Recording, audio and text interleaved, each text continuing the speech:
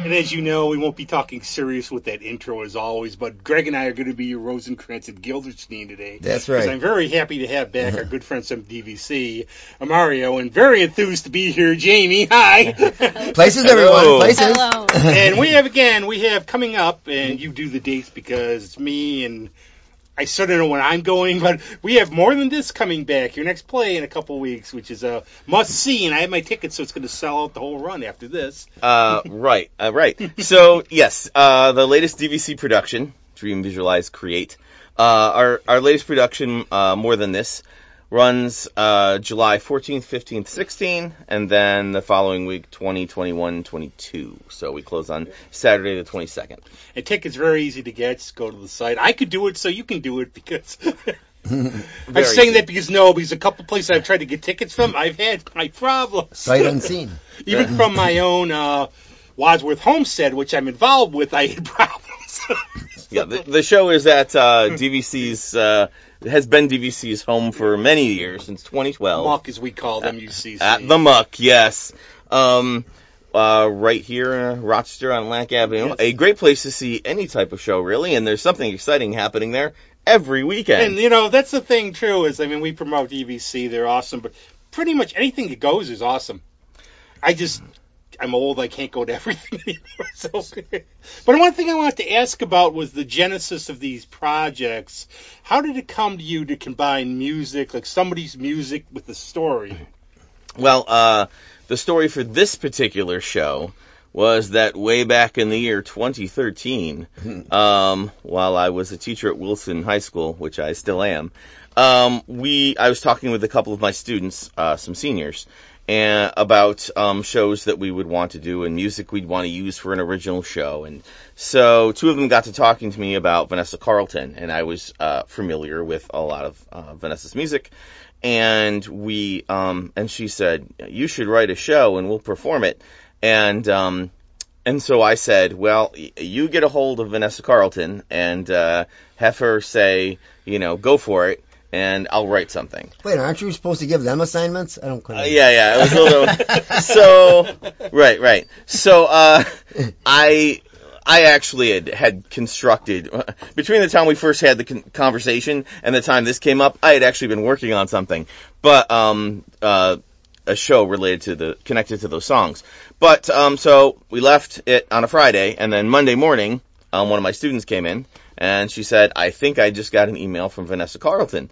And so it was through her management, saying, that was a great idea. It's really exciting. And the community theater group's using the stuff and, these high school students, and said, go for it. Do whatever you want. So after that, it was on.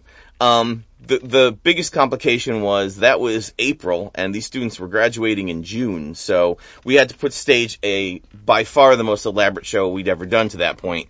With a live band, etc., and a rather elaborate staging in a very short period of time. So I immediately went and contacted the other half of the Savastano sibling connection in DVC, MJ, and I said, "I need help right now." And we found a way to pull that show off in the July of the senior year of the kids that were involved in it, and it just seemed like it was time to revive that show on what is our 20th reunion of DVC, 10 years after we originally did the first production. Wow. So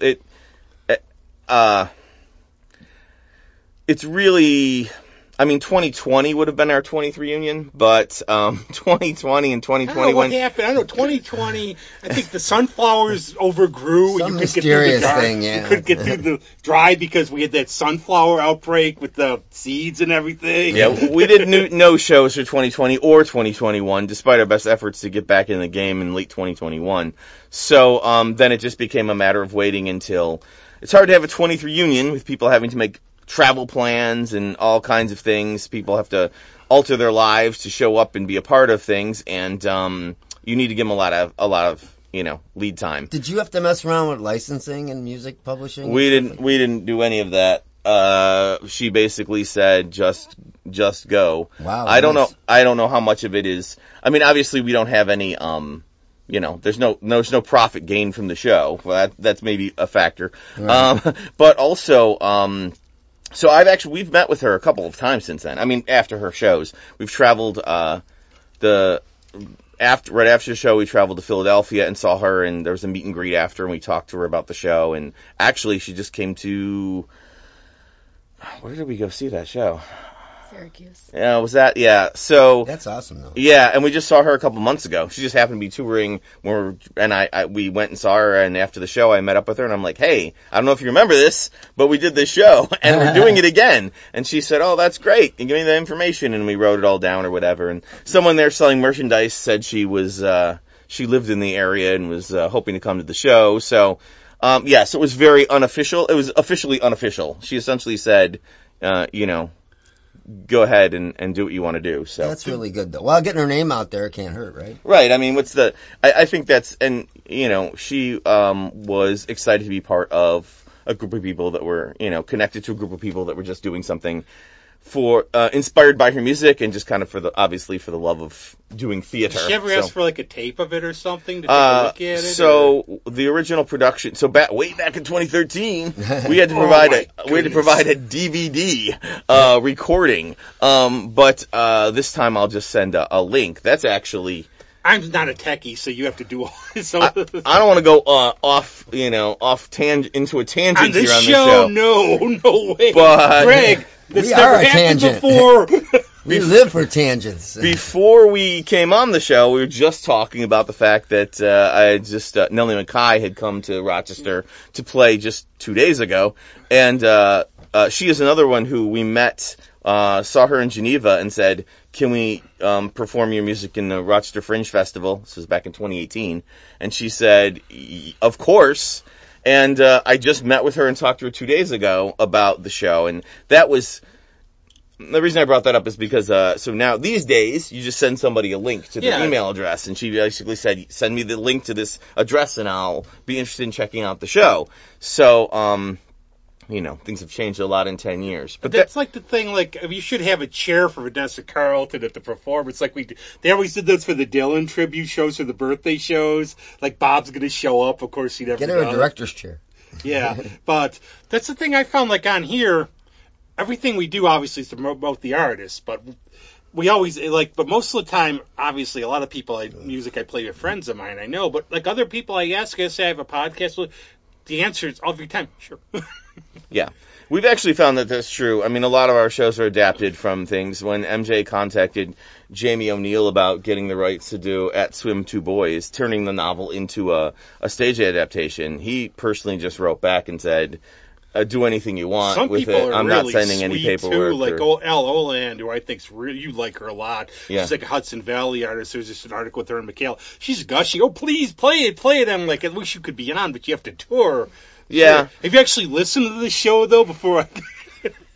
Yeah, I don't know. I wonder how much of it has to do with do you own your music and I've other actually effects of that. Actually, a lot of people I know we've gotten flagged, and all that means is somebody flagged it, and it's like, okay, if we profit off this, it would go to the artists, which is what we do. Yeah. But I've told Michaela, Josh Netsky about it, and they're like, it's crazy. Josh said he got flagged for playing his own music. Shit. So, I go, well, some of those songs are complex, dude. You plagiarize yourself. Yeah. What are you, like John Fogerty or something? Right. Whatever. So I have a quick question. Earlier, when we started, you said when you first started the project, it was like you didn't have much time and it was elaborate, more than usual. So do you find is that helpful to the creative process to be under the gun? Like more so than Jeff. Well, we got 6 months. Don't worry about it. Necessity is the mother of invention. Yeah. I think that to some extent that is true. However, I do like to operate in the long term. I mean, we had to set our dates for 2024 at Muck 6 months ago. So like then you're starting to think like, what are we going to be doing, in a year and a half? But having said that, it is the nature of theater that no matter how many pre-production meetings you have, and no matter how well you schedule, put together an elaborate schedule and step by step, you are always thrown in and going, okay, there's 2 weeks to go, there's 12 days to go, Right, there's right. 10 days to go. You're working up until somebody's painting something until you open. So we're still modifying, we're Right, and like, there's let's always a take few that verse things out of to- the song. So, Right. to a certain degree, the answer is yes, because you have to do it at that point. Yeah. But I do like to have options. I do like to Well, schedule. I'm sure you probably got the student like me, especially in college. I would be the person when we had the big paper. I would finish back in the day typing at literally like 8 a.m, get in the car, drive to class, hand it in. When you had months to do it. Yeah, that paper had more typos than you thought, though, I think. They always, in those days, remember having to type, and I was the one finger method, so Yeah. you kids. Well, let me tell you something. I took typing in high school as an elective, and everybody was like, "Oh, that's freaking lame." Well, guess who's laughing now? No, that was one of the Now that you best have to classes type I everything. ever took. That was one of the best classes. And people think I'm joking. I go, that was one of the best classes I ever took. Typing is the one thing I actually learned in high school. No. Did That I that I know, right? lead to I playing? carry with me Did that today. lead to playing Correct typing. keyboards though? Yep. Huh? So you too could be a classic pianist if I you was take not typing. playing, I wasn't playing correct piano back then. It was. Ladies and gentlemen, Andy All right, Calabrese. I'm going. You've been blessed. He doesn't do that all the time. I've never had that happen So when how I've been on the did? show. So I know you look like you've been dying to get on here, Jamie. Yeah. How? When Come did on, you Jamie. start doing? On the hot seat. Talk about your DVC history, Jen. Yeah, so I got involved in DVC in 2014, right at the end of my high school career. And At the end of it. I guess DVC is something special because I'm still here. That's 9 about years like when I later. graduated high school too. Quiet, it's my show. So right. so I started going to it too. But one thing I want to ask Greg about what is your? I've seen you in lots of plays and stuff, but I'm confused. So Jimmy, did you say 9 years? 9? Did I do the math 9 right? years? Yeah. I don't know. Yeah. That's a line from the show. So, oh, that's right. there you go. You're sitting. In, What did you want to ask Yep. me? I was going to ask you. Okay, now in terms of like for the show, you've been house drummer like for Tom Waits and all this other stuff. Right, yeah. You try to bring like now they're interpreting the songs for like part of a story, so it's gonna be a little different. So, but you try to like when you do the Waits thing, did they try to do the songs like their versions, or you trying to stick? Well, it's a little bit of both. I mean, I listened to him because I'm not a big Tom Waits fan, so all that stuff was new to me when I first got involved with it. So, I'd listen to it and go, ooh, that's interesting. There's different sounds. How am I going to replicate that sound? And there's this one song called Clap Hands that's all like bells and gongs and things. So I made up a little table on the side, which, again, from my percussion training, good old Nazareth, I had a dome cymbal and I had a school bell that somebody gave me, an actual school bell that went on the wall, and I just started making these sounds, and it's like, well, okay, for that song I needed that. And other songs I needed, brushes, or I needed. And then everybody brings their own personality into it. Mm-hmm. Like when Jeff Spivak does a spoken word thing, he does it his way, and we have to sort of play in between his phrases, and That's like and that so there's a Orphan, lot of CD. instinctual stuff. But that's like the thing I've always loved about DVC is you don't do like just the normal middle of the road stuff. You're always looking for interesting, but like that's how INSQ plays, stuff like that. But what is some like? Did anything pop out like that you've done that really was cool? Like you never figured anybody would do this as a play, or I think every single original. good answer, show good that answer, Mario's good ever answer. I written. love it. So I don't think I've ever done anything as complex and I don't know. He always says it's not for everybody. There's a specific audience that we gear towards. So it's always been interesting. I have an interest in doing things that are not that's very what I inspiring like. personally to me. When we're doing something, we're putting in those kinds of hours and time and effort and psychological and physical health for something. You want for nothing but the gratification that you get from it, and to deliver something to the community that you feel like it needs. Then you're not going to do something that's you're not inspired to do. Greg made a good point the other week, and we want this to sell out, obviously, and you always seem like you have good attendance, but, like, you'd rather play in front of 10 people who dug the music than people who didn't pay attention. You just said that. I did that last night, actually. Yeah. They were But they all stuck getting around for the whole They were all thing, getting so- tickets to the play. That's Yeah. why they were out there and everything. But as a director, right? You still have a vision. I mean, Yep. you still want it your way. I mean, even though it might be a nebulous concept, I mean, you still have something in mind that you want to see delivered. Right, for sure. The concept is actually, that's when we sit down and talk about what are the themes of the show we're doing and what is the concept going to be as far as what are we trying to get across and then how are we going to achieve it. Whether that's, well, it's all of the things. It's lighting, it's staging, Right. it's the performance. But very similar, I guess, to what you were just talking about, the question about performing and how your performance of the music's going to be, your own interpretation, and in some ways it's true to what it was, but it also is something else. I am not a musician, but having worked with musicians on several shows, when we're putting on a production, in some cases, there's a lot of opportunity for them to create, something that's going to be a variation that is theirs, but is also essential to the piece. Right. But then when we have numbers like elaborate choreography and that sort of thing, it becomes. I just had this discussion with my musical director, a week ago when I went, we're taking the last minute and a half off that song and we're going to end it there. And he initially didn't really love that idea. So we basically just talked about what was in the best interest of the show, and then we made the decision that I wanted. And but that's an interesting thing too, because as a player, especially in theater, in pit band or whatever you want to call it, it's like, I remember doing some myself, but I remember one time a dancer or a singer goes, I'm going to do it slower tonight. Well, okay. So I had to get that in my head that he's going to do it slower or faster or whatever, or I'm not into it tonight, or I want to, whatever. But you have to know how, you have to have that wide berth in your toolbox, so to speak. Mm-hmm. If you say, well, I wanted a little more this or a little less that, you have to understand what that means. It's not just, well, we know how it goes, but no, right. You have to know how to interpret it. I was thinking, too, in terms of the music, does the music set the tone for the type of story you're going to tell? I mean, I'm thinking, okay, if you had Nick Cave, it probably wouldn't be a very happy play. And just the other thing, I'm sorry to interrupt, but I know you touch on a lot of serious subjects very tastefully and very good. But I just like Vanessa Carlton. Honestly, I can remember it was 1,000 Miles maybe. Or Yep. I think it was not Regina Spektor. Cool. So, yeah.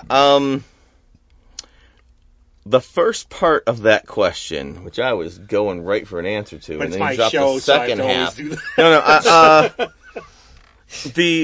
What was the first part of the question? First, but does the music Yes. help you set the tone? Yes, I write the show around the music.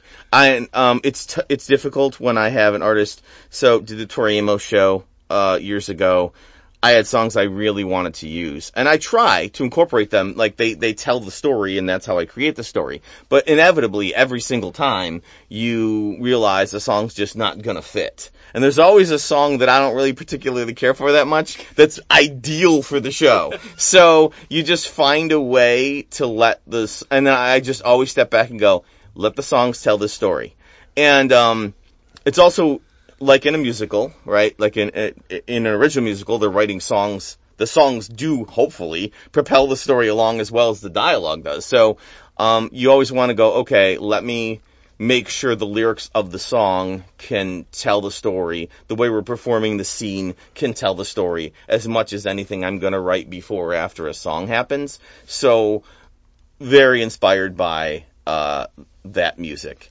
And in regards to the second part of your question, talking about kind of themes of our shows and why we did Vanessa Carlton music and all of that, I don't know. Jamie, you want to talk a little bit about what the show's about? It was more of an That's actually where I was going to. Like, don't have to give away everything, spoilers, but, I think we can talk a little bit of plot whet here. their palate for coming to the show, I suppose. So it is essentially a 10-year story between 6 friends, kind of time jumpy, very complex connections between all of them, really, and seeing where they go in their life. I like and then stuff kind like of, that. yeah, it's interesting. And what you said about the songs telling the story, I was just thinking the other day during rehearsal that it's hard to sometimes delve into a scene when it's just a standalone, but as we get into running the whole thing together, those songs really do actually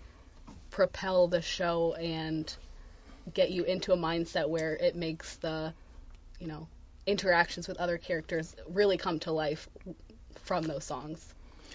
I wanted to explore people's lives, the lives of these characters from just after high school, 18, 19 years old, and the bond that all of them form at that time.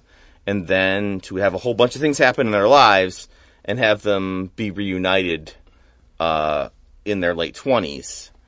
And to kind of explore the positive and negative, the good and bad things that happened in those relationships they had earlier in their lives and how it affected them. It is less overtly political than most of our shows, but it is a celebration of diversity and inclusivity, and it certainly focuses on a complex amount of relationships in a variety of forms, and entanglements that people get themselves into over the years.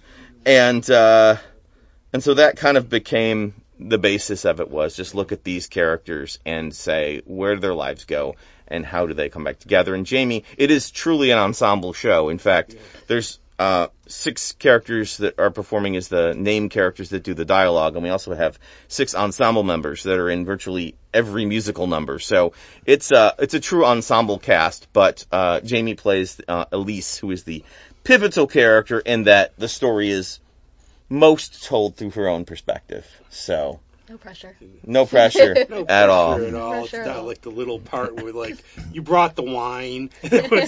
No, one thing, so it's me. Maybe I'm a little more open-minded than whoever.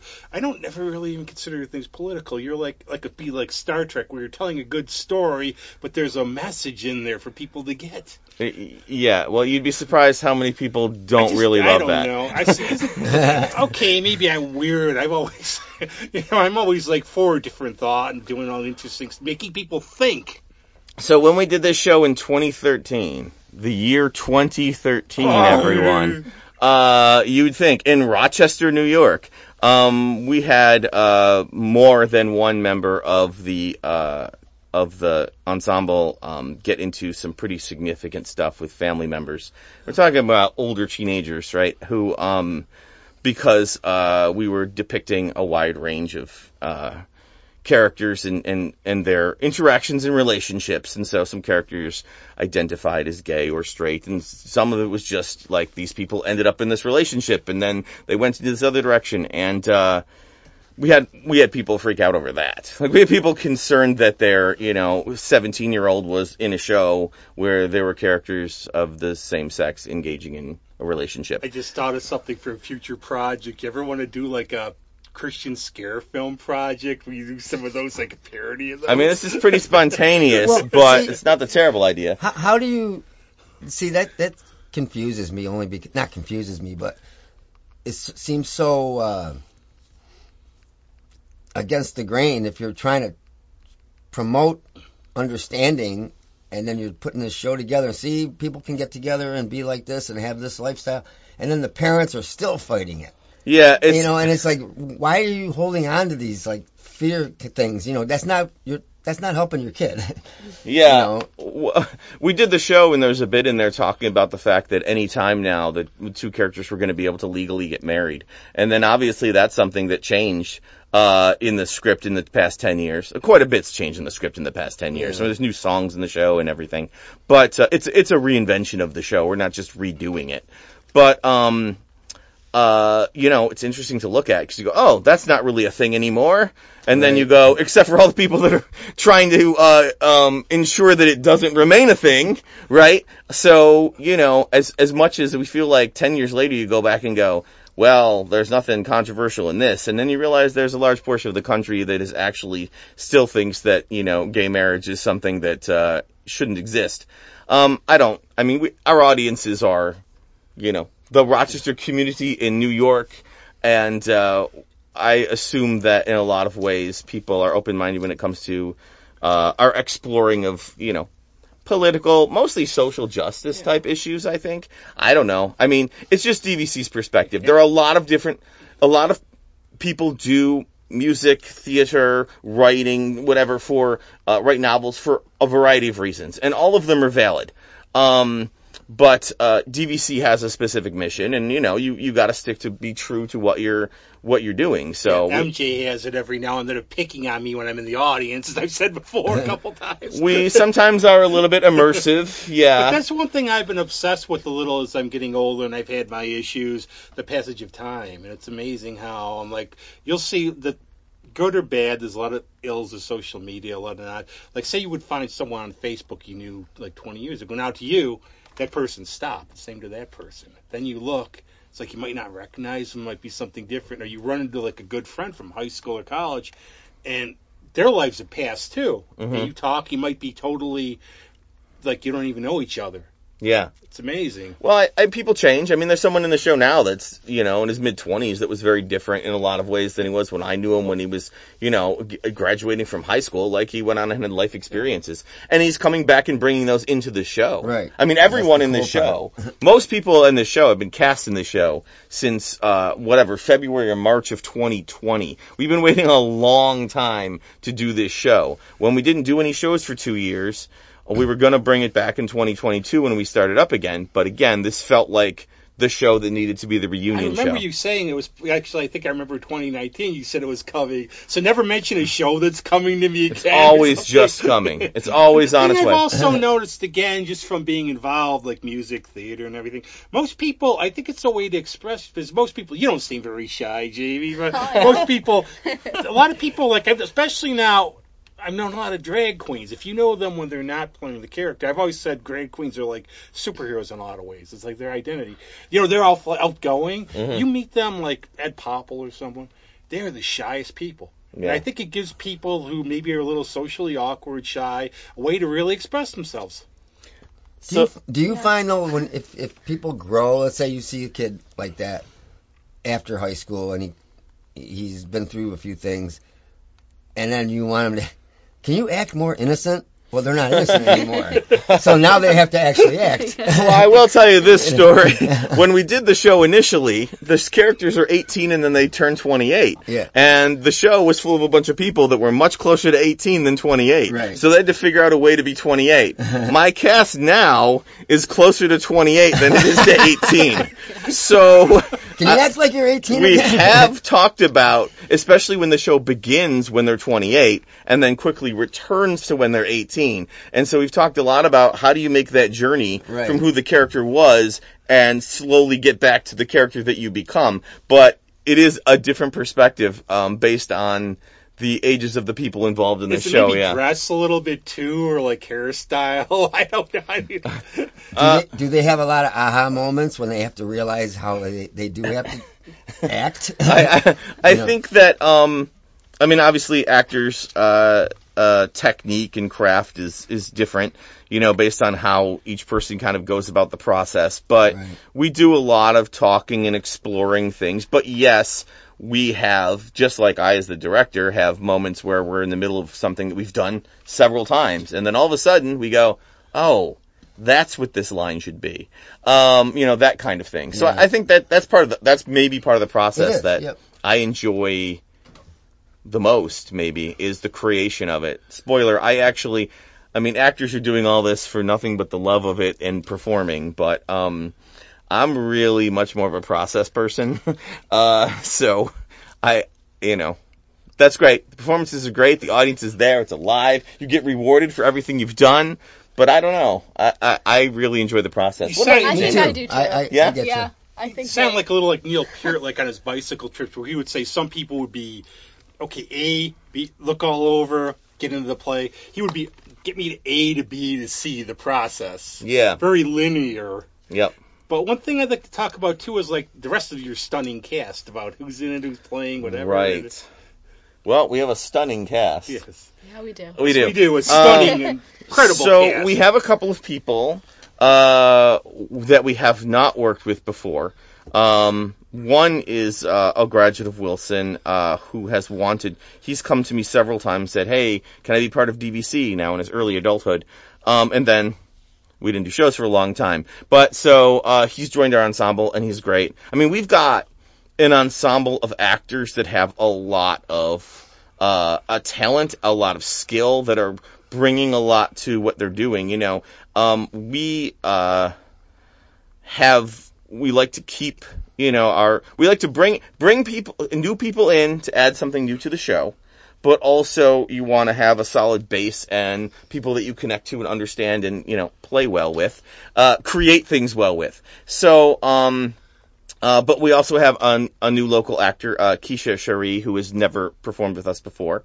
And a lot of the people that, of course, you know, MJ Savastano is in there, and Kiyomi Oliver and Alexis Maxim, people who, if you've come to DVC shows, you've seen on the stage. Certainly Jamie has been on the DVC stage a lot. When we're talking about embodying characters being different than what you are in real life, I think, was just thinking about that show, the 7 Years Gone show we did last summer, where Jamie was, you know, the addict, the very extroverted, confrontational addict who spoke to the audience through most of that show. And that is so far from Jamie's personality, but I don't know. I think you found something in yourself, obviously, you could tap into. Oh, yeah. I mean, it was challenging, but I think playing characters that are different from yourself is... Yeah. It's part of the fun of doing it. That's the whole thing, yeah. We have two Calebs in this show. Caleb Wiggins. That gets confusing. Caleb Wiggins and Caleb Chittapong. No Caleb Meyer, though. No, not now. Fortunately, I can refer to them by their character names most of the time. But that's also tricky because they have a lot of their scenes together. So, when I say Caleb, go to your left, it gets a little bit sketchy. But we work it out. Who else? Jeez. Joey Chacon, who has done a lot of Rochester theater. You know what? We like to pick people who are dedicated, that will do stuff, not just show up and perform, right? We have people like Kevin Chaba, who we've been working with, who is showing up, you know, at the garage today to paint, you know, in addition to being a part of the show. And that is, you know, the essence of DVC. Jamie and Alexis and MJ are people who are just gonna do all of the things. What are the things we need to do, and how are we gonna get them done? And, you know, the D in DVC does not stand for diva. And we find it very hard to interact with people who show up going, I'm the show. And we're like, well, that's not really how it is around here. It's like if you ever go to music auditions, anybody who does that, they usually stinks. Yeah. Right. Just shouting out. So, who else makes up our ensemble? Adriana Allen, who's done beautiful voice. Shay has an amazing voice. She's actually done a couple shows with us. Before we get to showcase her voice a little more. Very nice. Yeah, so we're, you know, I mean, we're in it now. We're super in the middle of it. Through the years, seeing like the kids grow and all different parts they play and everything. It is fun to watch that transformation. Like I said, I think you got to find the perfect balance of growing with people and forming your identity of who you are as a group, and continuing to reach out and involve other people. Our music, I mean, Doug Waterman has played our music. He served as our guitarist and has, you know, been a musical director for the shows. Is a very useful, you know, it's been imperative, because I have a limited understanding of music. I know what I wanted to do with it and what it needs to sound like and how it needs to happen. But as far as like making that really happen on instruments, no idea. So, you know, we've been working with Doug now for, I don't know. Well, actually, Doug played on this show. This was Doug's first show with DVC in 2013. Then he moved to New York City and came back, and we started working with him again maybe 3 years after that. So, but this was his first taste of who we were. That's how I get. I know, like, I'm friends with Sony musicians, but they'll forget that I'm a layman. And like I was one time with Kyle Vach, he's playing this classical piece, and I asked him about it on the bass. He's like, "Well, now you do this and there." I'm like, "Speak English, speak English." I don't even. That was lost at the first thing. Jim, you said just missed this show the first time, huh? Yeah. Because you've been involved 9 years. Before. Did you see the show and were inspired to be in DVC? I actually didn't see the show. Okay, could you lie? Because we're on radio. I know, I should have said that. Yeah. Should he say, "Oh yes, I saw it." I just want to point out that Jamie's slightly older brother William did see the show, Yes. and was inspired by it, and His favorite one, actually. And it's his favorite one, and he's been working with us to design lights. This is another situation where MJ and I know exactly what we want lights to look like and what we want them to do and how we want them to operate, but we cannot figure out how to get them pointed in the right direction, or mostly it's programming the light board. I mean, if you still went up there and physically crawled around and pushed lights, that's one thing, but it's all a computerized board now. And so William, we need 40% lavender, and we need it over on that part of the stage. And, it's just part of the family process. The DeJacos have been solid contributors to DVC. I remember, volunteering for Closer. Yeah. And it was except for the weather, almost flipping off the expressway on the ice.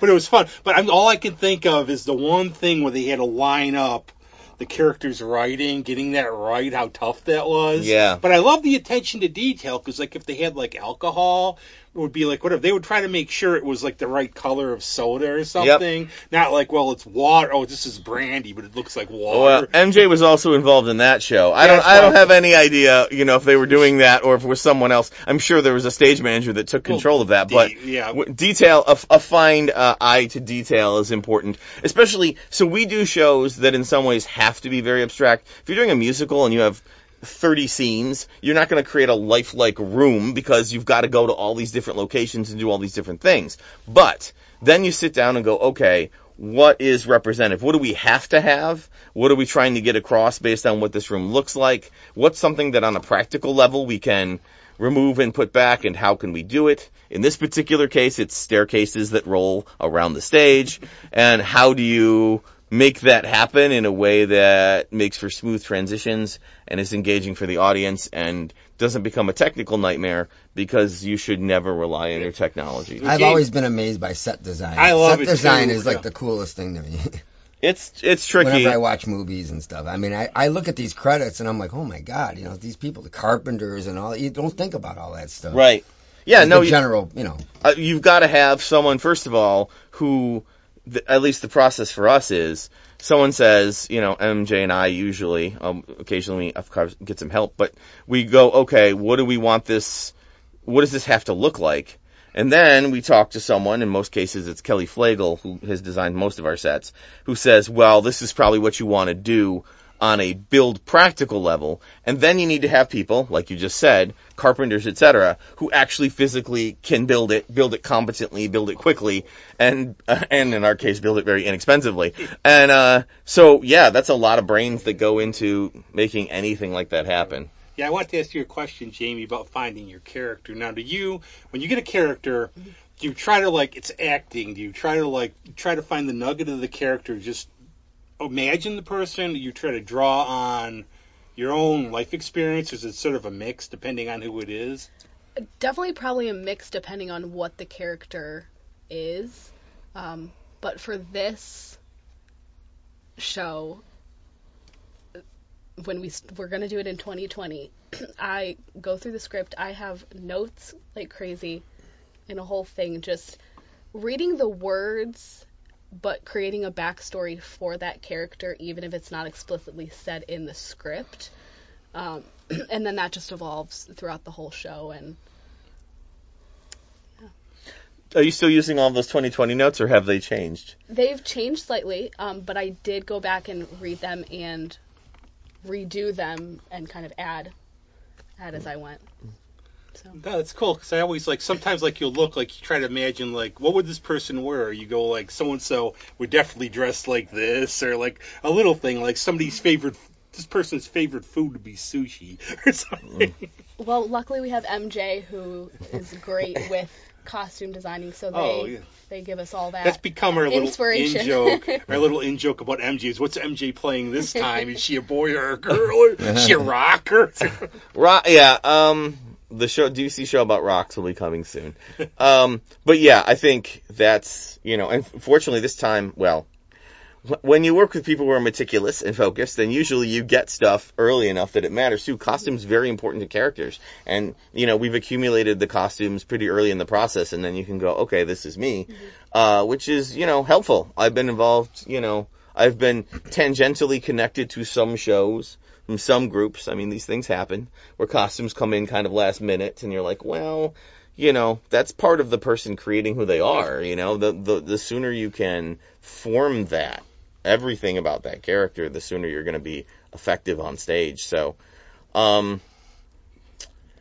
I don't know. You're a pretty cerebral actor, right? I mean, that's like the notes and the thinking through the things, Yeah. and so people have different. We have a lot of people in DVC with different acting styles, but I think that That's the way I think it is too. I have zero talent in that, but whatever works for you.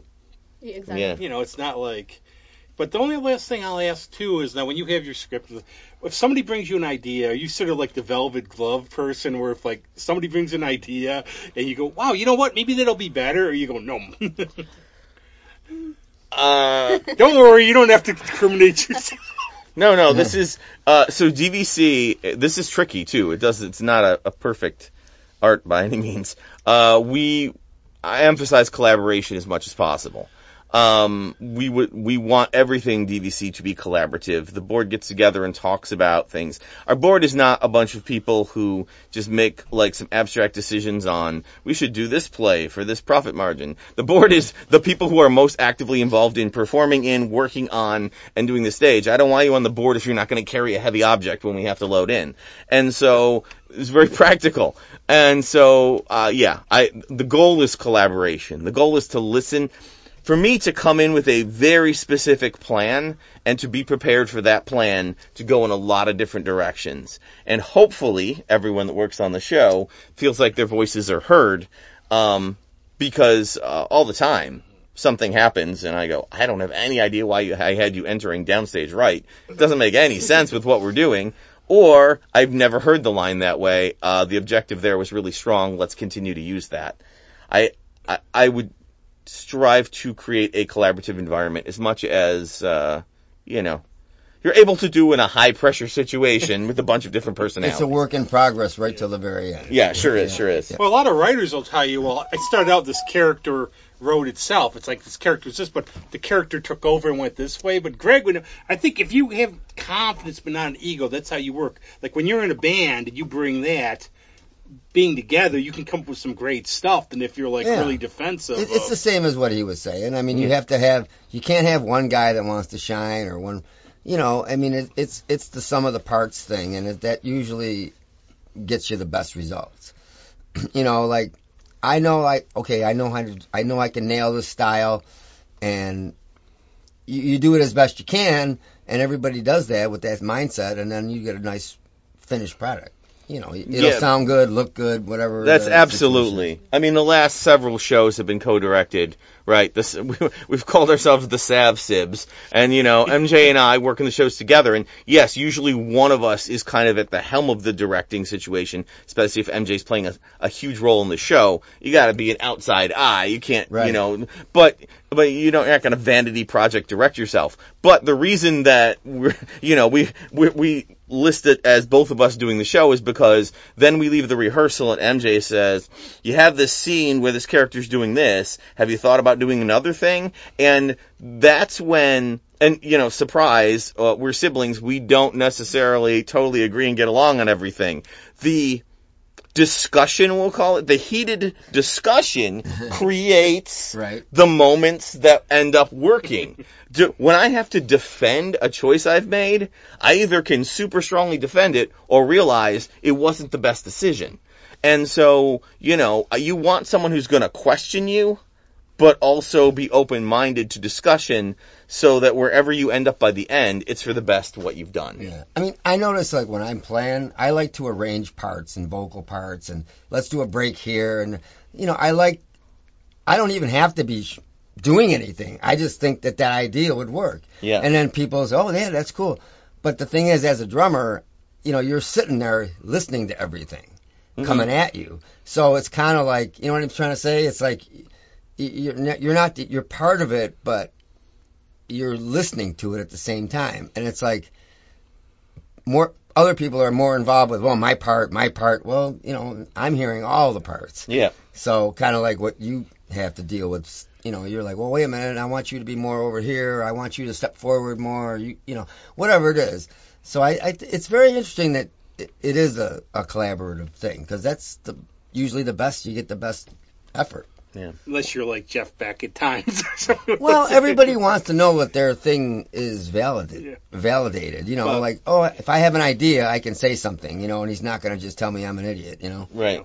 I would have said, too, I would have gladly made my debut in DVC in 2020 if you had a play, but since it got canceled, I think the time's passed. I'll just That's promote. too bad, because we've got Greg and I would have both been on in I would 2020, have but we got other shows coming up. I'm busy. I think I'm out of town. We need As to a do drummer, rehearsals. Greg's going to be a lot more useful to us than you are, Rob. I don't know what to tell you, but we I frequently know need my musicians. role. Well, I know you my haven't role. gotten me in this- there yet. I know my role in promoting things in this town. What are you doing July 14th? There you go, Greg. You know, but this I sounds can really let you cool, know. and you got to get down. It's great parking, great venue. What else can I say about it? Yeah. You know, get your tickets. I could do it. You can do it.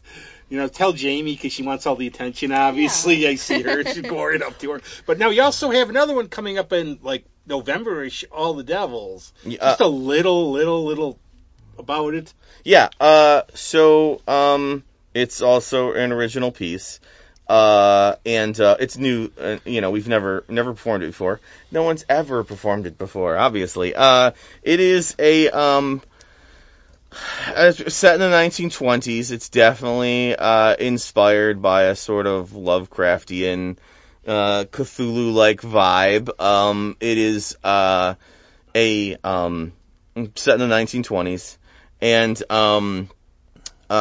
it actually has more humor.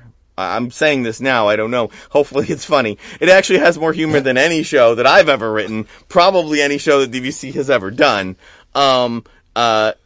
But, you know, it still carries a lot of DVC's intention and message in it. It definitely explores not just what the world, specifically the United States, more specifically New York City, but what the world was 100 years ago, but also what it is now. But yeah, it's that group of people, just sort of pulled together, investigating something that, has of mysterious origin, and what they discover about themselves, while they're sort of on that quest to uncover what's been happening to these missing people. Yeah, so I don't know. We are not fully, you know, we're in a very early pre-production, but I think I can reveal that MJ Savastano and Kiyomi Oliver are playing the two main characters. And, yeah, I don't know. It'll be an adventure, like any show we put together. I'm probably wrong. I'm not MJ, so I don't remember the lines. But isn't All the Devils out something from Hamlet? So as always, I wrote the entire show and had no idea what to name it. And then actually it was indeed MJ that. So I didn't want to go with this title because so it was some hell is empty, all the devils are here, I believe is the full quote. And it was just because I looked it up and there were other things that were kind of named it. I like it. I liked the name. There were just other things that were named it, but when I just cut it down to All the Devils, it still held the same meaning and idea that I wanted, but it also didn't have the exact same title as, you know, a book that I saw or whatever. Right. You know, the quote had been used before in a different form. So I looked it up, and once I thought about that, I went, no, this is it. So yes, MJ's credited to throwing me the idea for that title for sure, and then I just went, what part of this am I going to use for it to make it kind of catchy? I really like period plays and films and things. I've been watching that one show on Amazon, The English. Have you seen that? I haven't seen it, but it's about a woman from England that goes out west at like the end of the Civil War, and she hooks up with this Indian guy that was a scout for the cavalry. But it's just weird. It's like the brutality, the desolation, all the things that to her are like, what the heck is going on here? You know. But she's strong and everything. But it's just interesting when you place people in those situations like that. I just like those kinds of. You can definitely look at historical period and look at how different and how not different it is from where we are now, right. Which is interesting. Yeah, those part of exploring those kinds of things was important to me. You know, we have we work with a diverse group of people who identify in a variety of ways. Who are, you know, a collection of individuals that come together that represent, what Rochester is as a population, and we that allows us to explore a variety of ideas. But as you stated, Rob, earlier, the goal is never like, let's make a play about, sexism, right? All the Devils deals with lots of concepts of sexism because it's 1920s And it's in the real world. America, Right. but that's not the idea, right? That's not that's what you do when you put together the concept of what you want to do with a show. But I think if you go in with it in that direction, you're not going to get very far because you need to develop things in a lot of different ways. Message needs to be clear, but that's what propels you conceptually. It's not what I'll never forget. present I learned immediately. this as a kid about this because one of my dear cousins, she got a law degree and she went to her firm. They thought she was a secretary and everybody was asking her to get coffee. Yeah. Oh, So man. I always that stuck with me when I was young. Yeah. When you got to be on the promoter, I'll wear my witch's hat. Yep. He's seen the witch's hat. It's awesome. I dust it off for some shows. Get my broom. No, it's disappointed that you didn't have it.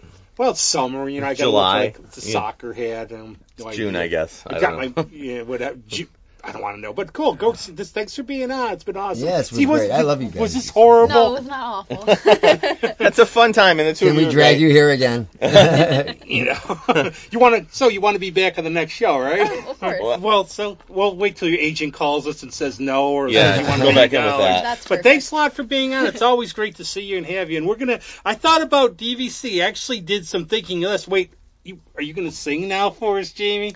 I would, but I think we're running out of time. Yeah. Contractually. Good answer. We don't want to get Vanessa Carlton. You were on that show, Yeah. but I thought something poignant for like DVC. Alyssa Tran, I just was in town. She was just in town. I was hanging out with her. There's a song she did called "Ain't Ever Going Back." And now, if you watch the video, it's very timely in terms of topic. Let's just say she's really good with a shovel. I'll leave it at that. But we'll play that at the end because I think it fits in with DVC's message and. Plus, you're not singing for us. So no pressure. mean, She's guaranteed to be singing at least 6 times in the month of July. So hold come that, on by and Rob. check it There you out. go. But Check it out. thanks a lot and everything. Greg, as always. Yep. And, Julie Figueres. Act good like for no one one's party. watching. Yes, and that's all I'll say about it.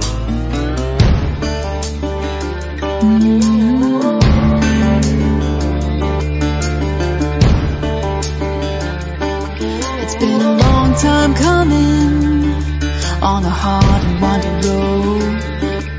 Ain't carrying nothing but the heaviest load.